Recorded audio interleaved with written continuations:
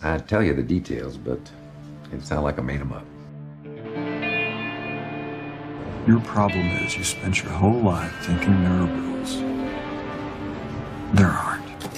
Believing as I do, like the good Dr. King said, a man should be judged on the content of his character, not the color of his skin. Yeah, he's dead. You're gonna need a different quote. I just charged for parking. You think they're going to ask questions when they come with their pitchforks and their torches? It's just a flying saucer. We gotta go. You had a piece of pie like that since the Garden of Eden. Simply deliver a message when the time comes. Message? To who? To the wicked. We're very friendly people. No, that's not it. Pretty unfriendly, actually.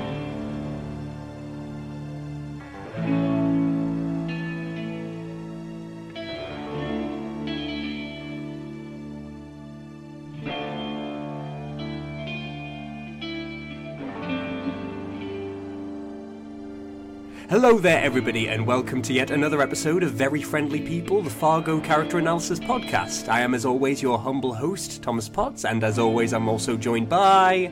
a very sick Jack Breeden. Yeah, I'm sorry man, yeah, Jack's feeling a bit under the weather, but he is still joining us today, which I'm very, very happy for. I wouldn't miss this for the world. Oh, bless you man. Particularly not this episode, where we're going to dive into a very positive character, and that is the character of Gus Grimley. Yes, Gus, a positive ray of sunshine. Exactly, yes. Which is what we need more than ever in these dark, dark times.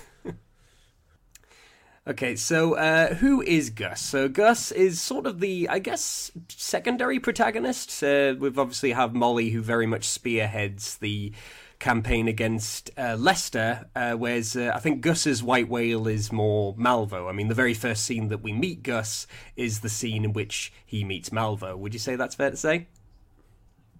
I would definitely say that's fair to say. I think in a very different way to perhaps how Malvo is maybe Lester's white whale in the essence of him wanting to get one up him, or for the sake of pride and all that, much like in Moby Dick, for the sake of revenge. I think Gus has a lot more pure intentions. Well, certainly more than Lester and Malvo, that's for sure. Yes, I think that with Gus, it's the fact that he can sense that something is just not right with Lorne. But you get a sense from his character all the way throughout that there's dishonesty doesn't sit right with Gus, and so when something sticks out, something is just wrong, and somebody is being deceitful, Gus can't let that go easily. Absolutely not. He's I've completely forgotten my point. Oh my god! It's all right. You're excused. I started to talk, and then I realised my mouth was moving and my brain wasn't. And I was like, "This isn't the right way round. Hold on, I need to think of something first before I speak." But yes, he's a good pairing. For Molly in that regard, for that disdain for deceit and lies and that quest for the knowledge and the truth. Of course, Molly wanting to unravel the mystery and the mystique, and perhaps for Gus the curiosity of what if I'd done something differently when I met Malvo. What if I had put myself and my child in danger by arresting this terrifying demon of a man. Yeah, it's interesting because I've been rewatching season 1 recently, and Gus was never a character that I have to admit was very interested in, but I've definitely gained a newfound appreciation for him, particularly with this idea of kind of lies, particularly within a story that claims to be a true story. Yes, I would agree as well. He's certainly not on a first viewing for me anyway, he wasn't a standout character. Definitely one of my favourites, but upon doing research on this and just watching interviews with wonderful Colin Hanks, I mean, if you want to have the nicest character, you might as well get the son of Tom Hanks. You get Forrest Gump's baby. That's exactly who you get to play this role. Exactly. I suppose there's kind of Gumpish qualities to Gus in the. I mean, Noah Hawley himself has described him as a bit of a man-child, which I think is maybe slightly unfair. But I guess when you look at the way, particularly that he relates to his daughter Greta, I mean, their relationship is just incredible, and they're very much on kind of equal footing. It doesn't feel as much like a typical father-daughter relationship, but they're kind of they're best mates, really. And she gives him a lot of wisdom in the same way that he tries his best to offer wisdom to her, and it's quite a beautiful. Any time that these two are on screen together, I think Joey King is the actress who plays Greta.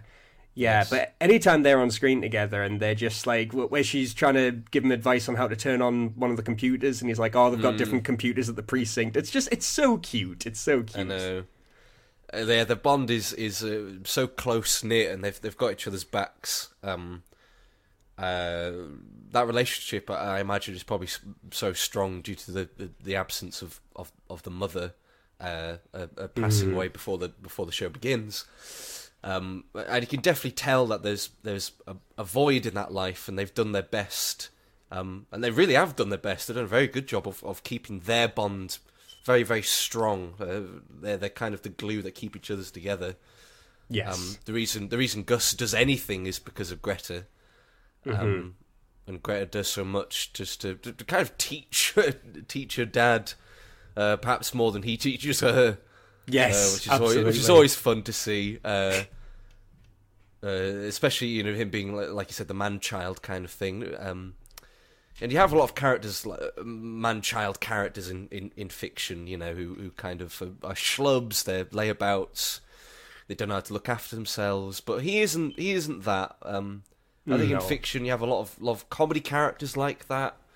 Or retrospectively, you look back on a lot of characters like that and you go, God, why was this character so liked? Because in the real world, they're just this horrible layabout who does absolutely just takes and takes and takes. And it's not that he's childish. He's just maybe not even naive in a way. He just he's definitely anxious, not quite cowardly. Well, maybe cowardly. Not that cowardly is a particularly bad thing in some cases, I don't think. But he's been missing a lot in his life and guidance in his life, and he's just tried his best to cling on to the whatever he can, whatever port in the storm, I suppose, and is making do.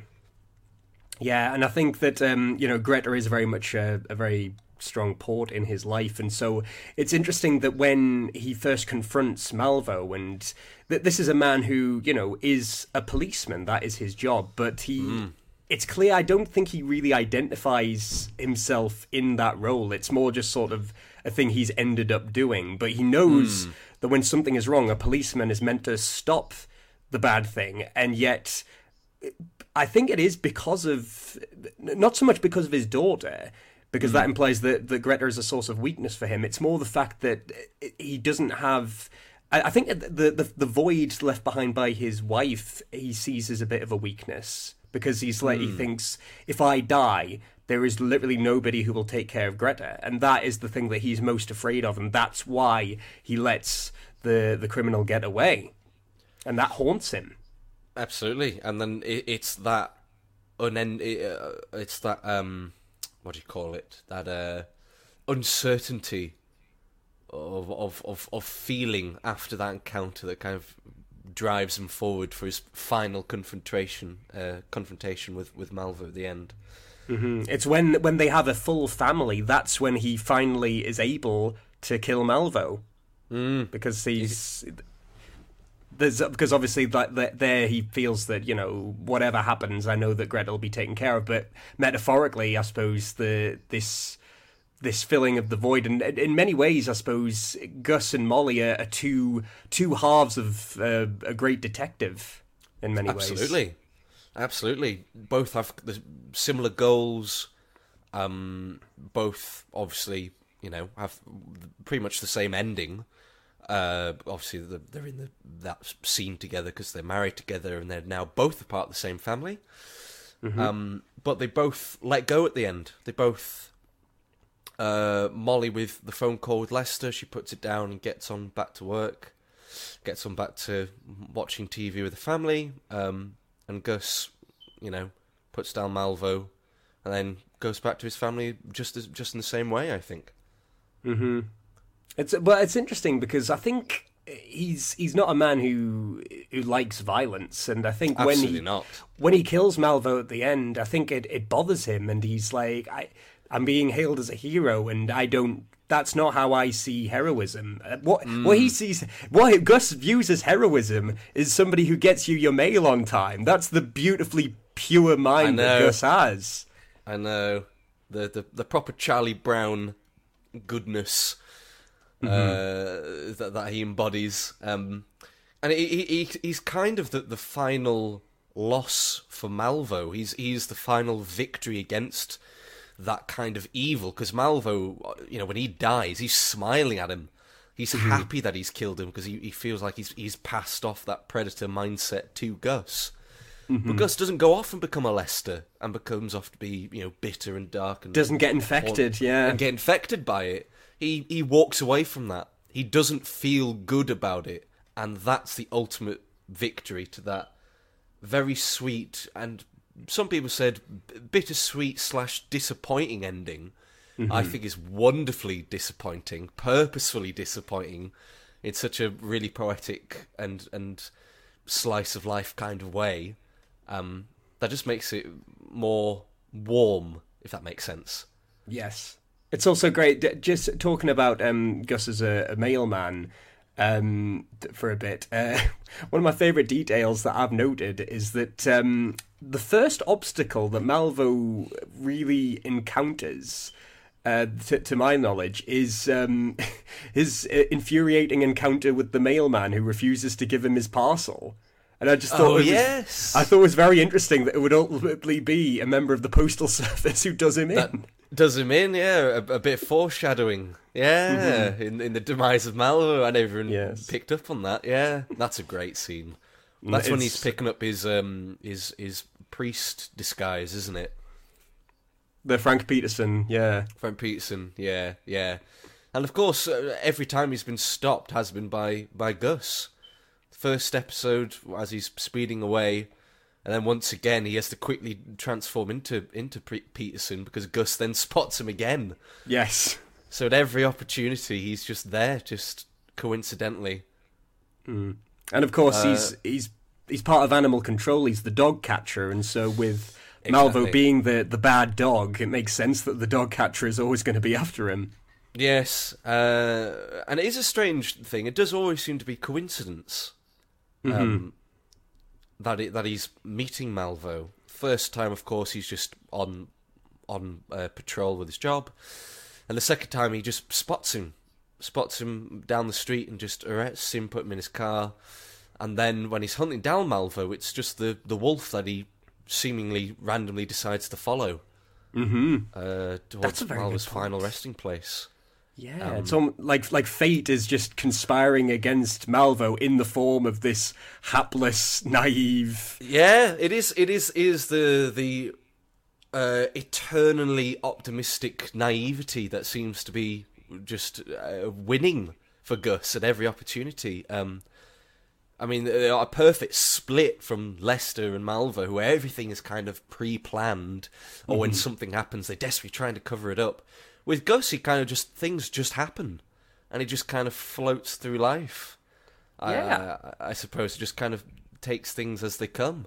I think Gus is very much a reflection of sort of early season Lester as well.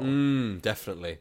They have that same sort of like quite apologetic nature, and things never seem to go right for them. In fact, Gus kind of reminded me of another Coen Brothers character, that of Larry Gopnik in A Serious Man. Yes. That's like, just this case of always swimming against the tide and trying to be, the best person that you can be in a world that just seems so cold and indifferent to you. And of course, that goes into the conversation that he has with Ari Ziskind, his Jewish neighbor, which is one of my favorite scenes, because obviously I love me a good parable. I love me a good parable. And in that conversation, when Ari's parable basically, he says the moral is, it takes a fool to think that you can change the world. And of course, Gus's reaction is, well, you have to try, though. And that's Gus to an absolute T. No matter what, you've just got to try. Yep. And it's definitely very telling that he doesn't quite understand or have a very a very concrete answer on it. He's not, Lester with Molly's parable, where he instantly doesn't understand it because he's a sociopath, and then later on finally has an answer and goes, look, that's what it is, blah, blah, blah, blah. With Gus, he's definitely kind of the good side to what Lester could have been. Of going, yeah, I'm not quite sure I understand, but this is my personal belief, and I think I'm just going to stick with that. And it may not be right, but I'm just going to see what happens. And of course, they've both had an initial interaction with Malvo, which sets them on two completely different paths.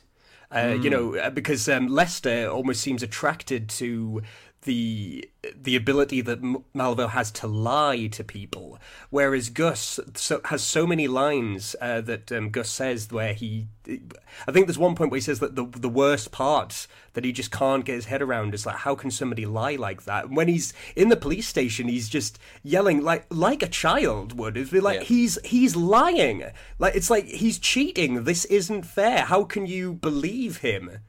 And of course, no one bloody believes him.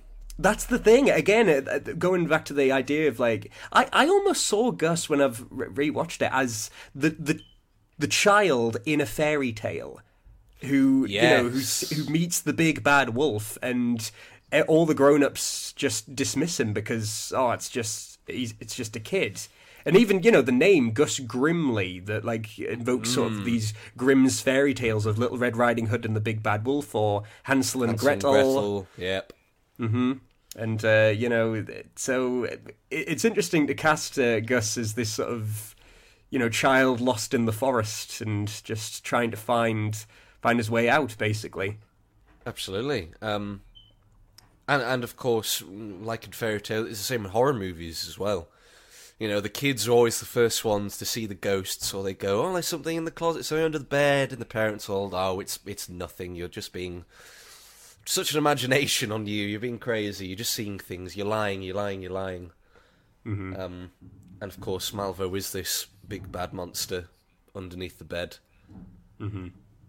And ultimately, of course, it's this investigation that leads him to finally meet up with Molly, and that's when his life starts to take a little change for the better.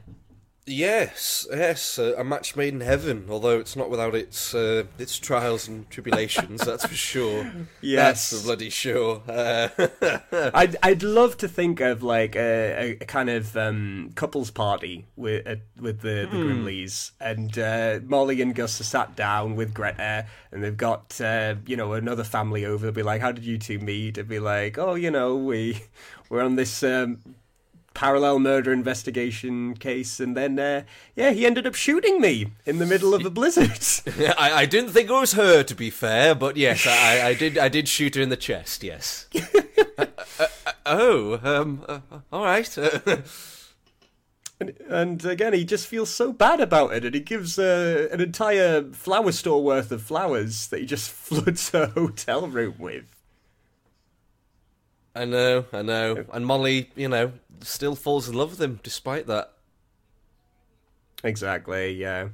They're just, why do you think they're such a good match? Why do you think Molly falls for Gus? What is it about Gus, essence-wise, that Molly thinks, I could start a family with this man? Just because, grew up around a lot of other bumbling cops and working with Bill Oswalt and a bunch of quite pathetic male cops, and then having your dad be a goddamn war hero. Mm-hmm. Gus is seemingly quite more on the pathetic end. I suppose, but I guess that I think Molly is a good judge of character, and she's able to see the kind of potential inner strength that Gus has, because ultimately he's been able to piece together what nobody else in Molly's department seems to be able to. And so I think that through that, Molly's able to see past the man-child, past the postman, and into the heart of a hero. And which is why they're such a good match, of course, because they're both of the hearts of the hero, but without the ego.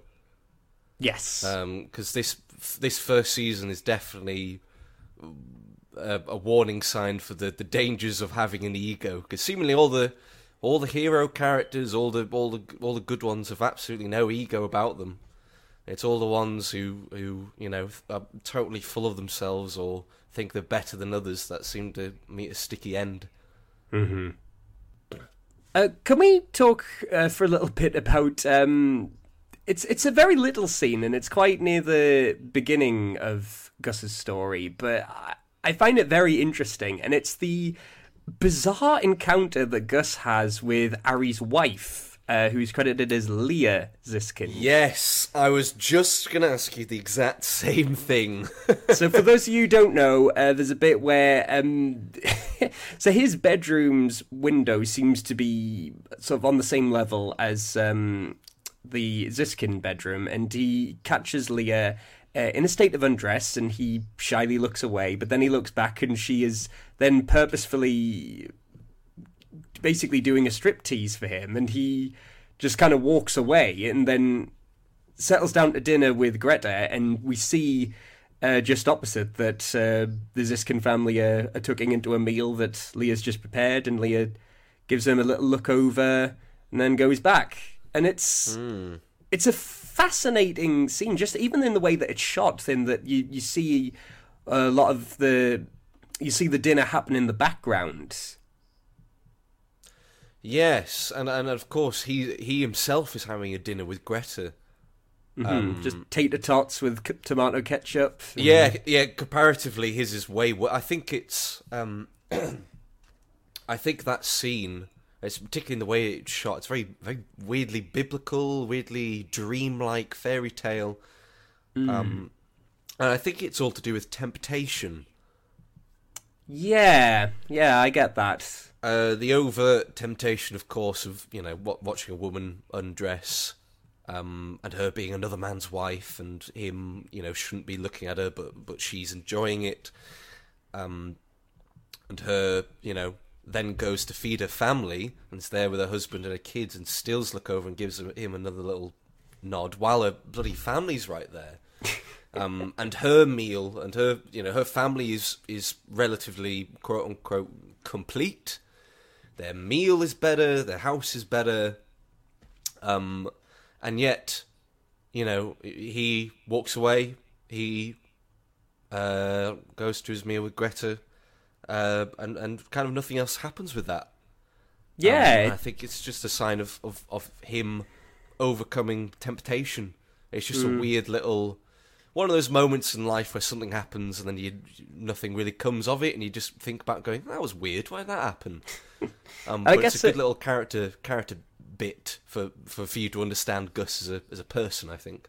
I think it also speaks volumes about how he feels that the family is incomplete, and he thinks, maybe the house could use a bit of a woman's touch. But obviously it's also it also provides a very interesting context for the later conversation that he has with Ari, who I think starts their meeting saying, I've got a child who won't stop sneezing and a wife who thinks out loud.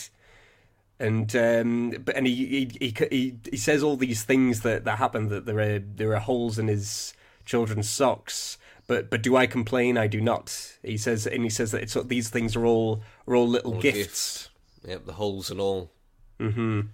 And it just provides a nice little comparison between I suppose Gus might look over at that family and see it as this beautiful, perfect thing, in spite of the wife clearly, being open to the idea of infidelity, but it's still being this very desirable thing. And then Ari provides this stark contrast of like, we have problems, but the problems are a part of the gift of it, and you come to cherish those problems. And I suppose that might inform Gus's perspective on what it means to have a complete family, and will inform the family that he's going to have as the Grimleys merge with the Solversons.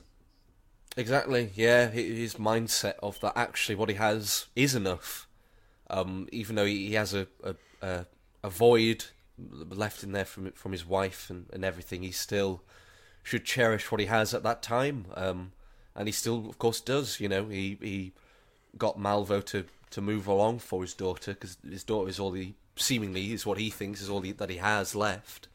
Mm-hmm. And so, it's just a good little character bit for Gus there. And then, of course, when he does get with Molly and has that family, of course, that then cements his reasonings for going to hunt down Malvo. Because I think he takes some of Molly's courage with him. He's kind of inspired by her to go after Malvo himself. Definitely, yeah. He holds her in such high regard because, again, he sees himself as, a postman in policeman's clothing, whereas he just views Molly as an absolute hero. As a super cop. A super cop, absolutely. And the fact that when she's there and she's got all the boards with the all the different connections and everything, and he doesn't view it as like, oh, that's my wife's like obsession or anything. I think he just admires the fact that she's so dedicated to finding the truth, and he trusts that she's got it right. Absolutely. Well, he's seen firsthand the cost and the potential dangers of seeking the truth, and maybe he feels a little bit indebted to her. Being the only other person to listen to him and make his viewpoint seem valid and reasonable. And of course, shooting her, he's got to feel some sort of guilt. So I feel like he's probably doing, I feel like I'll be making up for that little mistake all that year ago. Mm-hmm. Yeah, it's interesting as well, like going back to the Lester parallel of, Lester, obviously bludgeons his wife to death, and Gus accidentally shoots his future wife. Yes, they're just the same mild-mannered character, the two sides of the same coin, I think. Mm-hmm. Lester, both problems with their wives, and they go split off into completely divergent paths. Both of them a void in their lives, that's for sure. Yeah. But obviously, if Lester is, Lester's relationship with his wife is toxic from the get-go, it seems, and it just seems to have made Lester grow in a very different way, whereas Gus is enriched and nourished by Molly's companionship, and it enables him to ultimately do what's right and, slay the villain in the way that, Lester wasn't able to. He tried to kill Malvo as well and ultimately failed to, whereas Gus was able to succeed. Exactly. And I did a bit of research once again, and I think we touched upon this sort of last episode in our Molly one. But I just wanted to know kind of your viewpoints on the fact that it is Gus that ends up getting Malvo in the end, and not Molly. Because I've seen reviews at the time being like, "Oh, that's a bit disappointing. That's a bit lackluster. That Gus, the nice guy, ends up shooting him cold-blooded. Oh, that's a bit blah blah blah." It should have been Molly in the end, because that would have been way more satisfying. Which I personally disagree with, but I've seen a lot of people talking like that in my research I've been doing this week. So I'm just wondering what your sort of viewpoints on that are. It's an interesting one, because I remember the first time I watched it, and I was very much of that sort of mindset of like, yeah, it should have been Molly, particularly with regards to the context of the movie, that the TV show is based on, in which, Marge is the one who is able to snag the bad guy at the end, whereas in this one, Molly's not even present. Although I suppose it could be argued that, Marge has never really been after I can't remember the name of the guy who feeds Steve Buscemi into the wood chipper now. Oh, Peter the Mayor's character, yes. Yeah. I'm not doing a quick Google. Don't pay any attention to me. I'm not looking up. Pay no attention to the man behind the curtain. It is... oh my God, how do you pronounce this? Yeah, it's a weird one, isn't it? Geyer? Gaear? Geyer, yeah? Geyer Grimsrud. Geyer Grimsrud, okay, yeah, quite similar to Grimley, I suppose. Yeah. Yeah, probably another parallel, I think. But, again, she hasn't spent the whole movie trying to chase him. She's been trying to get Jerry. And, of course, when Jerry's ultimately captured, Marge is nowhere near either.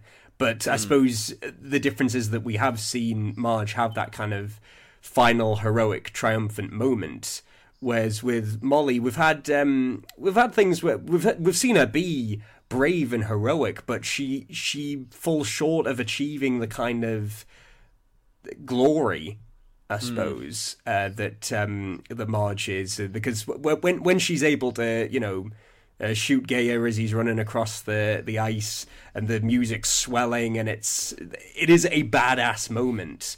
Yeah. Whereas with Molly, there are moments where it's undoubtedly badass, but there's a sense of closure which never quite comes with Molly, which I suppose by the end is something that she herself, like the audience, has to do as well, is to let it go. But of course she gets the last laugh because she gets the last line of the show, which is when Gus is saying they should be given the praise to you, the award to you, and she says, "No, that's okay. I get to be chief." And that's when that is the final line of the whole show, and that's when the music swells, and that's the closure that you need right there.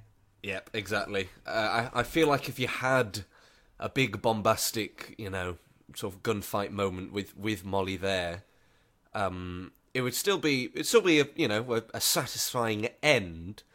But I think it would be a little bit of a mixed kind of feeling for those characters, because if they had totally gotten what they wanted, in the most satisfying way, then I think there's a risk of you kind of going, oh well, now they're getting a bit of an ego now from it.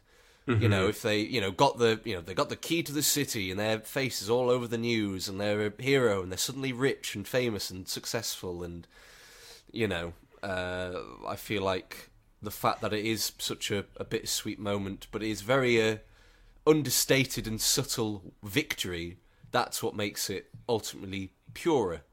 Yeah, and the fact that that moment of being able to finally kill the bad guy goes to Gus, who does not want it. He doesn't see the world like that at all, and so it's no wonder that he's saying this isn't right. Again, going back to the idea of Gus almost seems to have this idea of this is how the story is told, but the story's being told all wrong. My wife is the hero; she should be getting all the glory. I'm just the hapless kid lost in the jungle who's just kind of stumbled his way through, found this incredible woman along the way who's taught me how to be a better man. And it's not through detective work. He literally stumbles upon Malvo, who just so happens to be at his weakest state. Yeah, and it's not a big fight or anything. He just walks into the room and shoots him. And shoots him in the cheek. Yeah. So it's not heroic, and Gus is right to think that it's not heroic. Shooting the bear when his leg in the bear trap. Putting down a sick dog. Yeah, yes, exactly. And then also uncovering literally all the evidence you ever need right next to him. Mm-hmm. He just stumbles across something that solves the whole case. And it is just that naive optimism that ultimately slays this malevolent, pre-planned evil which I think is just so good, so beautiful, such a good ending to a first season of a show. Definitely. Going off on a bit of a tangent about those cassettes. Please do. Yes, rewatching the season 1, I came up with another potential animal that Malvo could be. And that is slightly informed by the thing that Ari Ziskin calls him when he encounters Malvo. I think it's a serim, I think the word is. Sedrim, yeah. Yes, which is a Yiddish word meaning like he-goat or goat man. And when I realised that, my mind immediately went to a book in the Bible, Leviticus, I believe it is, and it talks about the tradition of the scapegoat. So for those of you who aren't aware of the tradition, the scapegoat is you would get two goats who are of the same family, so like, sibling goats. And one would be offered up as a sacrifice, and the other would be, the leader of the tribe would confess to the goat all of the sins of the tribe, and then that goat would be set loose. And the idea of this goat man who has all of these secrets is seen in this big suitcase of cassettes. All these people who have been on the phone and confessed their dark animalistic deeds to Malvo. And he retains all of these secrets as he just skulks about in the wild. And I thought, I wish I'd said that in episode 2. That would have been so good. Yeah, well, you said it now, so now it's out there in the world. It is on the podcast finally. Mm-hmm. And yeah, I guess very good find. Oh, thanks, man. And while we're here, I suppose we may as well go to Gus's ranking, because I think it is time to once again go to No Saints in the Animal Kingdom. This is the part of the show where we take the character we've been talking about the whole episode and we rank them in the animal food chain and try and describe what their spirit animal would be. So, Jack, do you have any suggestions as to what Gus might be? I kind of don't have many, unfortunately, and they're quite maybe surface level. And I'm not sure if I mentioned them earlier in an episode, maybe the Molly or the Malvo one. Mm-hmm. But I think, of course, my choice for him is inspired by my choices for others. I think that's how I've come to the conclusions that I've been drawing on. Makes sense. Of course, with Malvo being the wolf, I would like to think that Gus is, of course, being a cop. So my first thought, of course, was a hound or a police dog. Yes. But he's very naive, and so I thought, well, maybe he's more of a puppy, isn't he? But I don't think I'll say puppy. So I thought more, maybe he's more of a Labrador. He's sort of small dog. He's a dog that kind of, when you look at him, you just feel good. You feel happy. He embodies energy and positivity. But of course, at the end of the day, is still a dog. And I think that the nice parallel is, of course, with Malvo at the end, him being the wolf. He's looking to him, smiling, thinking, I want to see another wolf. I want to see you develop into something feral, into something wild, with big teeth, with big wolf eyes, predator rather than prey. And while, of course, perhaps he is something with teeth, he is something that barks and bites, and he is something of a predator more than prey, he's certainly not feral. He's certainly not a wolf. He is absolutely I don't want to say a trained dog, because I don't want to make it sound like he's, I don't know, under the thumb of being a cop, or under the thumb of his own anxiety, or under the thumb of Molly, or anything like that, because I don't truly believe that. But I certainly think he likes order, and maybe not hierarchy, but he likes structure in his life. He's had a very turbulent life. Things are very uncertain. And he, again, like we mentioned before, he's desperately trying to get to any port in the storm. And so I think Labrador, he likes to have a seemingly structured life, but embodies goodness and positivity, and you just look at him and you go, "Oh, bless." He's a good dog. He's a good boy. He is a good boy. He deserves a treat. Absolutely, yes. Bless him. Bless him. Yeah, I think we might actually be in total agreement here. I'd very similar. Yeah. First of the show. Again, I mean, I love the irony of, the character we see as a dog also being a postman. Yes. And a dog catcher, which is very interesting. Yes. So yeah, definitely. I mean, it's kind of puppy love when Gus and Molly first meet, because even though they're both adults, the way that they court, it has this childlike innocence about it, which is very sweet to watch. And again, that sense of loyalty and the sense of being able to kind of just smell danger on people in the same way that Gus is able to kind of, when he lets Malvo go, he says, I just got a sense about the guy just not being right. Yep.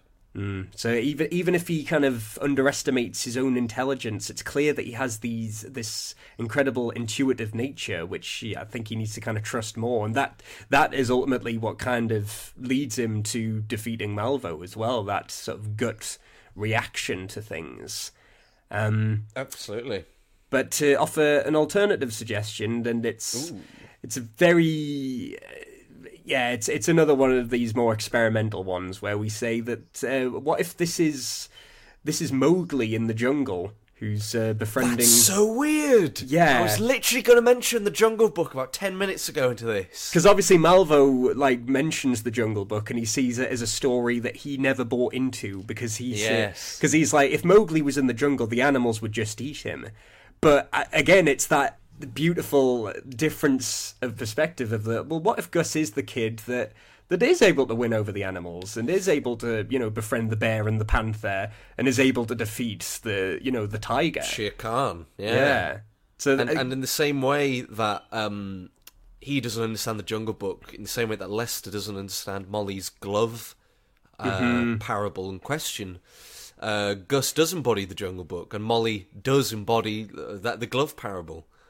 Yes, and I think because I'm in the, there's this kind of idea in the Coen brothers' work and in a lot of works of fiction which talks about the evil being the unknowable force, and that's what makes it so terrifying.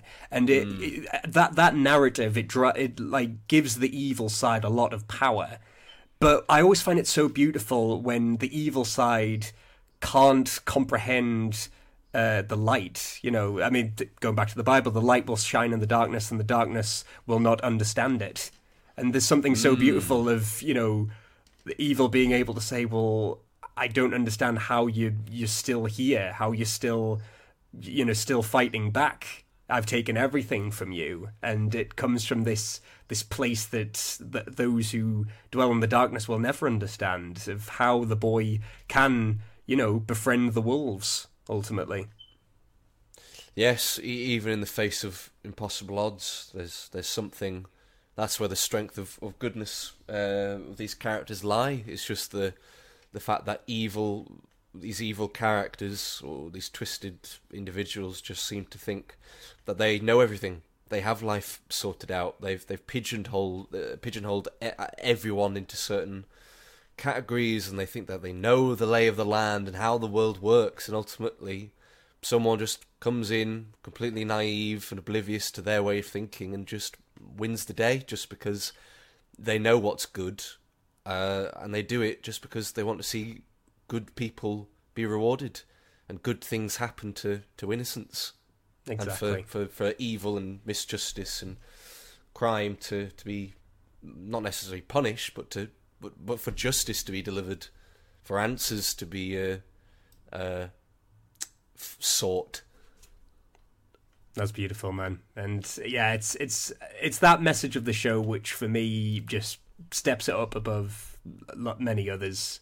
And it's something which I think we can all hold in our hearts. It's a message that's certainly within every season of the show. I think within every last scene of the show in particular, it is that kind of, what's just taken place is weird, and we've seen a lot of horrible things and a lot of horrible characters do reprehensible acts, and sometimes you feel pity or sympathy for them. Sometimes you've got no idea how you think about them or why they've done certain things.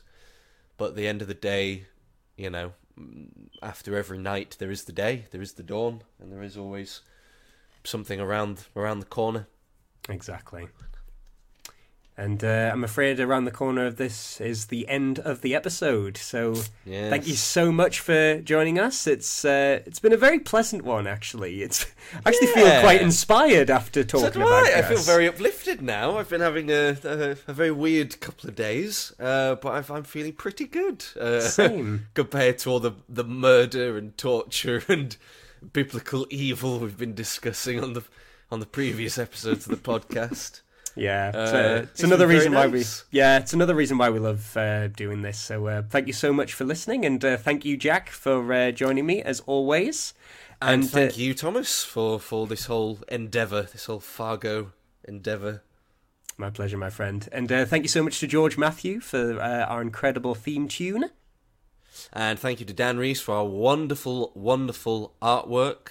I know that they have commissions open at this moment in time, and they're absolutely desperate to get some art made for people. So if you're wanting something commissioned, please do seek them out.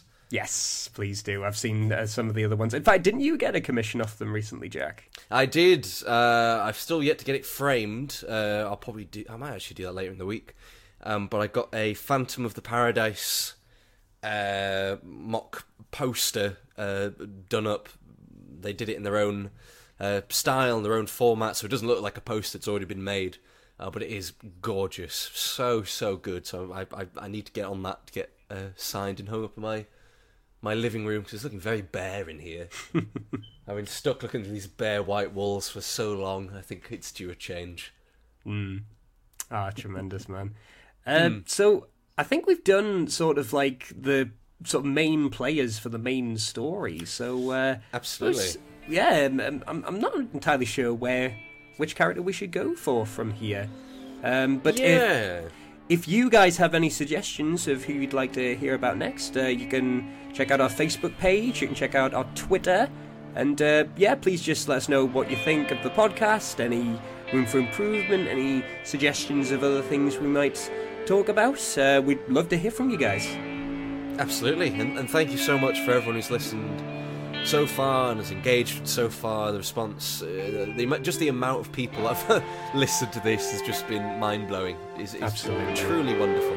Truly, thank you so much. Yes, thank you so much. And we will talk to you guys next time. And don't forget to wrap up, because it's cold out there. Oh yeah, you betcha.